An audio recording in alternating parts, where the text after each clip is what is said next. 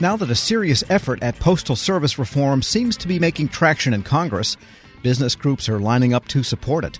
But with some caveats. We get one view from the executive director of the Coalition for a 21st Century Postal Service, or C21, Art Sackler. Mr. Sackler, good to have you on. Thank you for having me. Good morning. And tell us just a little bit about the Coalition. Are members periodical class mailers, business class mailers, or all of the above?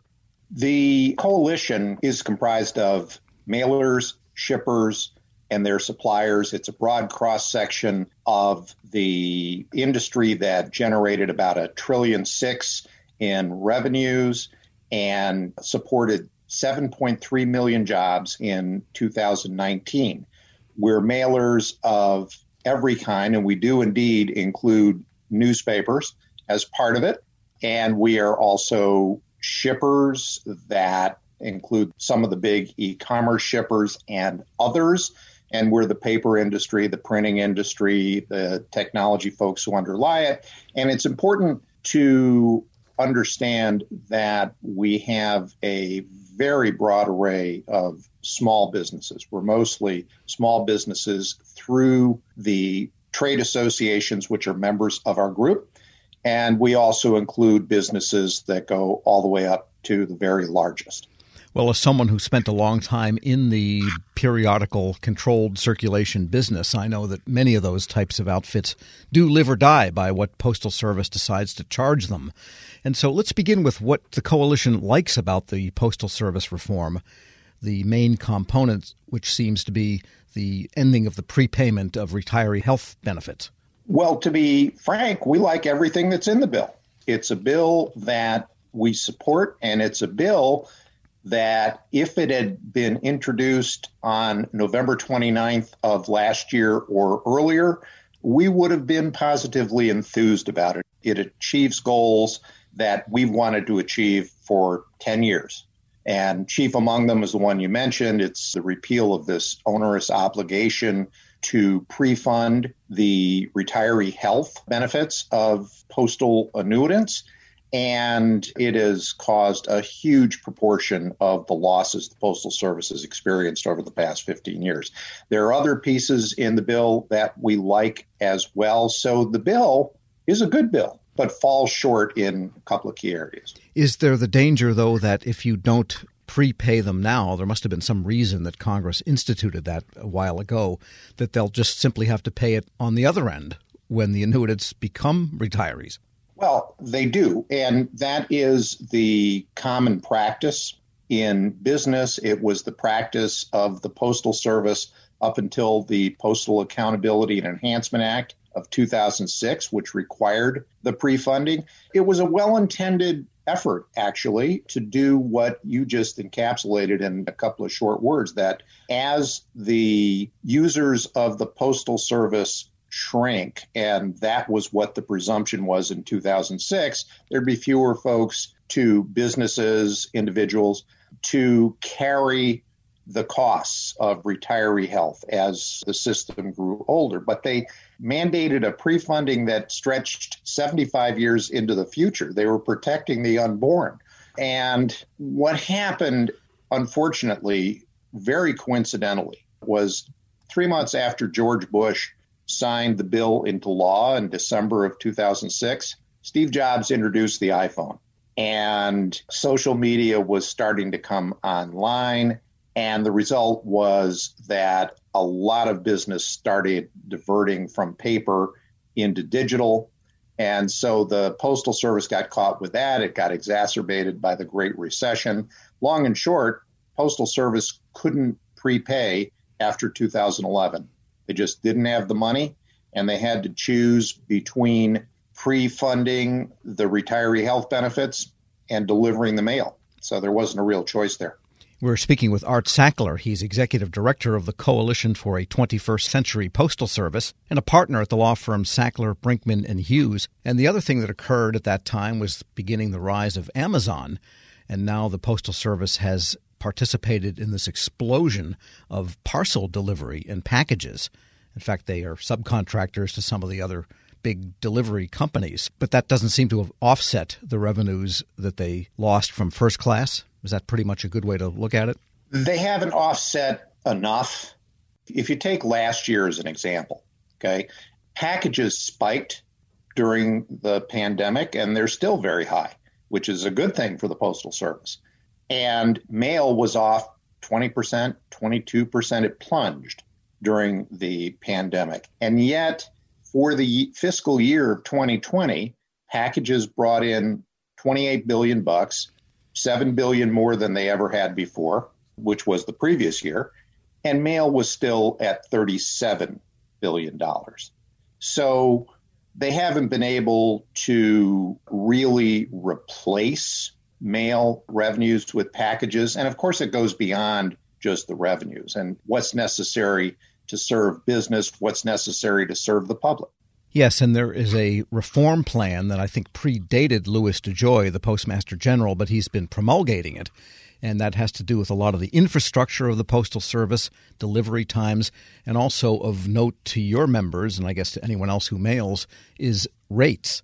And you are looking for a lot of savings and Postal Service solvency. Is the C21 coalition looking for zero rate increases, or you want to just limit rate increases?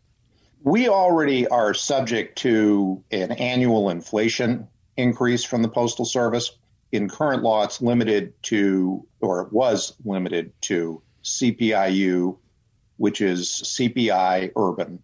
And that's meant that every single year there's been increases of, a small percentage, but much more easy to handle for customers who can plan ahead, plan on an inflation increase, and so forth. And it also, Congress had in mind back in 2006 when it went to a rate index that capping what the Postal Service could get in any given year would do two important things. One, it would lend certainty and predictability to the customers of the Postal Service. They could predict how much the rates were going to go up instead of, under the previous regime, get spikes and different increases that came every few years. It just was not very predictable. So they got that. But very importantly, Congress recognized that having a cap on revenues would force the Postal Service to become more economical. And indeed it did. They cut out enough costs, they used to say, to save themselves about $15 billion a year. And that stands to logic. If the system is losing money, they can't just go effectively print money by raising rates by whatever they need. What is the industry's concern over possible postal rate hikes? Well, the Postal Service is going to ask for increases that are triple to quadruple inflation. And as I mentioned before, no one who has been using the Postal Service for the past 15 years has experienced anything beyond inflation. What the industry participants are telling us is that this increase will be crushing, and that the fact that the increases that we're going to see are going to be compounded is really going to accelerate mails leaving the system. For small businesses, the mail is a lifeline. For nonprofits, for magazines, for newspapers, and yet they're not going to be able to afford these rates and are going to have to reconsider their participation in the mail. And in some instances, some businesses may be pushed right out of business. And meanwhile, the big boys, banks, utilities, retail, those folks who are not going to be obviously damaged in business from this are all reconsidering how much they want to stay in paper and how much they want to, or how fast they want to move to digital. And this is going to push it all out. And finally, what's your sense of their competitive position versus FedEx, UPS? Right now, there's no door-to-door, 6-day anything for the home, the kind of constitutional mandate of the Postal Service. But really, the big competition is in packages and parcels. Can they remain competitive if they can't control their pricing the way the other commercial carriers can? Well, they actually can. The Postal Service is divided into two distinct areas. One is called market dominant. That's all the old monopoly classes, first class, marketing mail, periodicals, all of that. And then on the other side are businesses or operations that have direct competition in delivering either hard copy or packages in particular. And that's where the postal parcel business, if you will, lies. It's completely competitive. And on the competitive side, the Postal Service can set any rate it wants as long as that rate covers the cost of delivery and contributes to the institutional costs or the overhead of the Postal Service by a minimum set by the Postal Regulatory Commission. And the Postal Service has proved to be very competitive. The amount of increase in packages over the last 10 years has been astounding. And in particular, these last few years and last year, most of all, the increase has been really very impressive to spectacular, which is what it was last year. Art Sackler is executive director of the Coalition for a 21st Century Postal Service, or C21, and a partner at the law firm Sackler, Brinkman & Hughes. Thanks so much for joining me. You're welcome. We'll post this interview at federalnewsnetwork.com/Federal Drive. Hear the Federal Drive on demand. Subscribe at Podcast One or wherever you get your shows. Still to come, contractors have had the weekend to digest this big budget request. Here's what some of them say. This is the Federal Drive with Tom Temin, here on Federal News Radio, part of the Federal News Network. Welcome to the Lessons in Leadership podcast. I'm your host, Shane Canfield, CEO of WEPA. I'm thrilled today to be joined by Rick Wade, Senior Vice President of Strategic Alliances and Outreach at the U.S. Chamber of Commerce.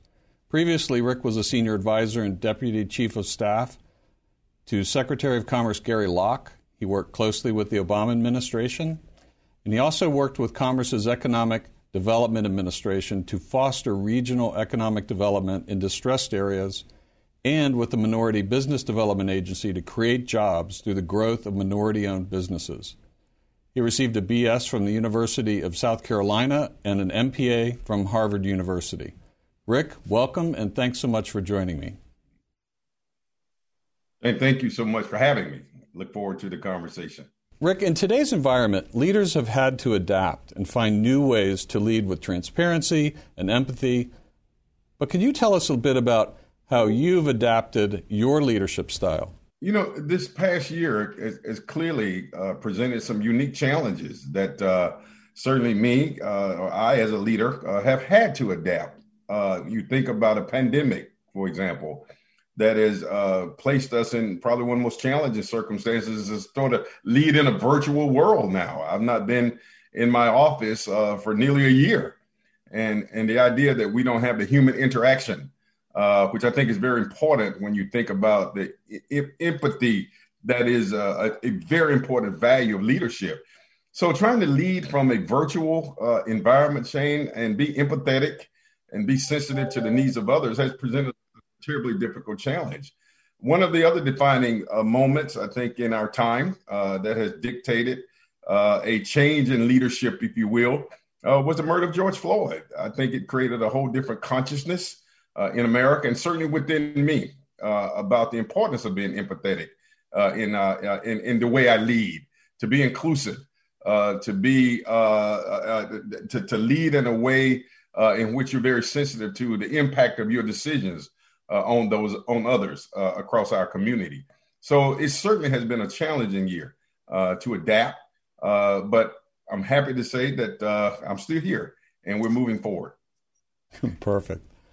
Throughout your career, what have been some pivotal moments or lessons learned that have shaped the leader that you are today? You know, there have been so many moments, Shane. I grew up in rural South Carolina. Quite honestly, at a time when I saw what legal segregation was. I wasn't able to go to an integrated school until middle school, being bused across town. And I remember, as strangely as it may sound, in 1979, I wanted to run for vice president of my student body at Lancaster High School, a little rural school.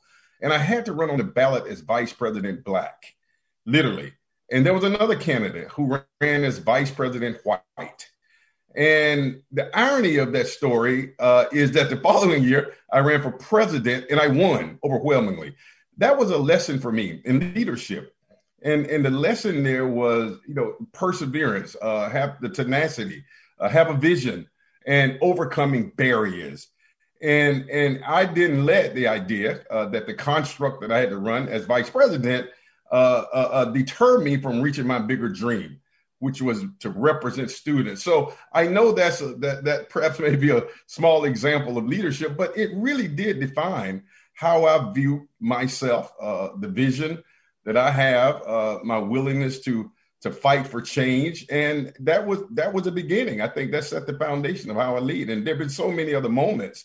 One of the most defining moments for me personally was the massacre at Mother Emanuel Church in Charleston, South Carolina. A very close friend of mine, Senator Reverend Clemente Pinckney, who lost his life.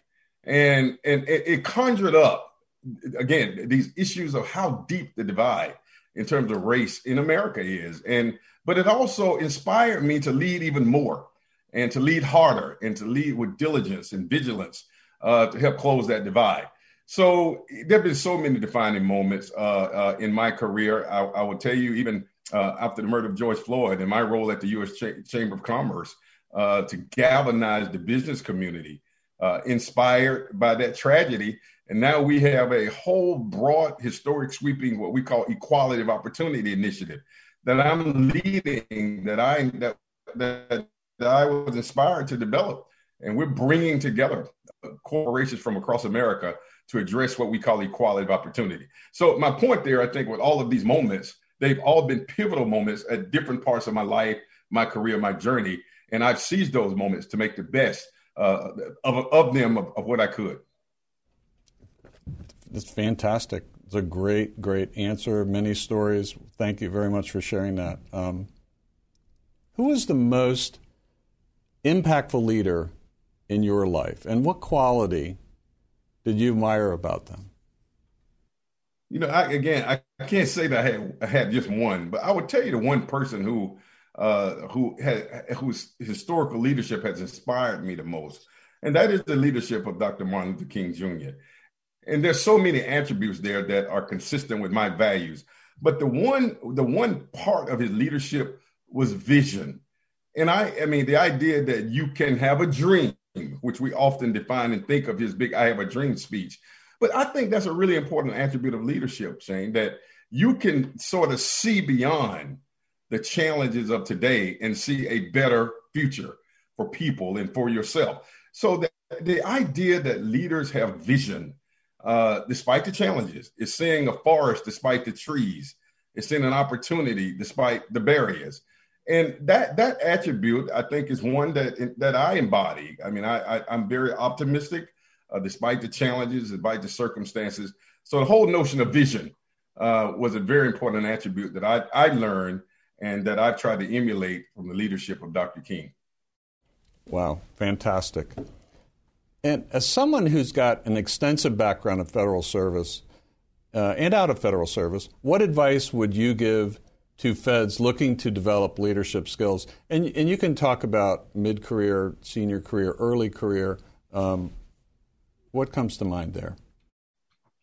Yeah, listen, I mean, you're aware that I had the fortunate opportunity. We didn't have a Secretary of Commerce when President Obama, of course, I served as one of his senior advisors, was inaugurated. And the president asked me to go to the Department of Commerce to hold the fort down. And that was one of the most exciting experiences in my entire career, not just for the title and the wonderful experiences, but I understood the value of federal employees. And folks forget sometimes, Shane, that we political appointees, we come and go. But the folks who are grinding every day, who are at their desk, no matter rain, sleet, or snow, who bring innovations, but yet don't get the credit for it because the political appointees get all the credit. I think I learned something about the humility of being a leader. And I built so many friends who were federal employees, not just at the manager level, but the frontline workers, the administrative assistants. And I was very deliberate. I mean, one of the things that I was most proud of, strangely enough, I was that guy, even though I was senior advisor to the Secretary of Commerce, and my office was on the floor, at the top floor. We call it the blue carpet, Shane. But I made a deliberate point to go eat in the cafeteria every day, as many days as I could, just to sit down and talk with employees. And I grew from that. And there were so many times where I took their ideas back to the blue carpet and said, and I told the Secretary Locke, you got to go down and sit down and talk with regular, common, everyday folks. They're in the cafeteria, not in the dining room on the blue carpet. And so he started doing that. So the point is, I think for me, the advice that I would give is to continue to do the hard work. I do think that we should do a better job in government in providing the kind of admiration for those workers as we do the high level appointees. And that may be something that I'm looking to work on myself to help continue to advocate for our federal employees. Those are hard workers. That's where the work gets done.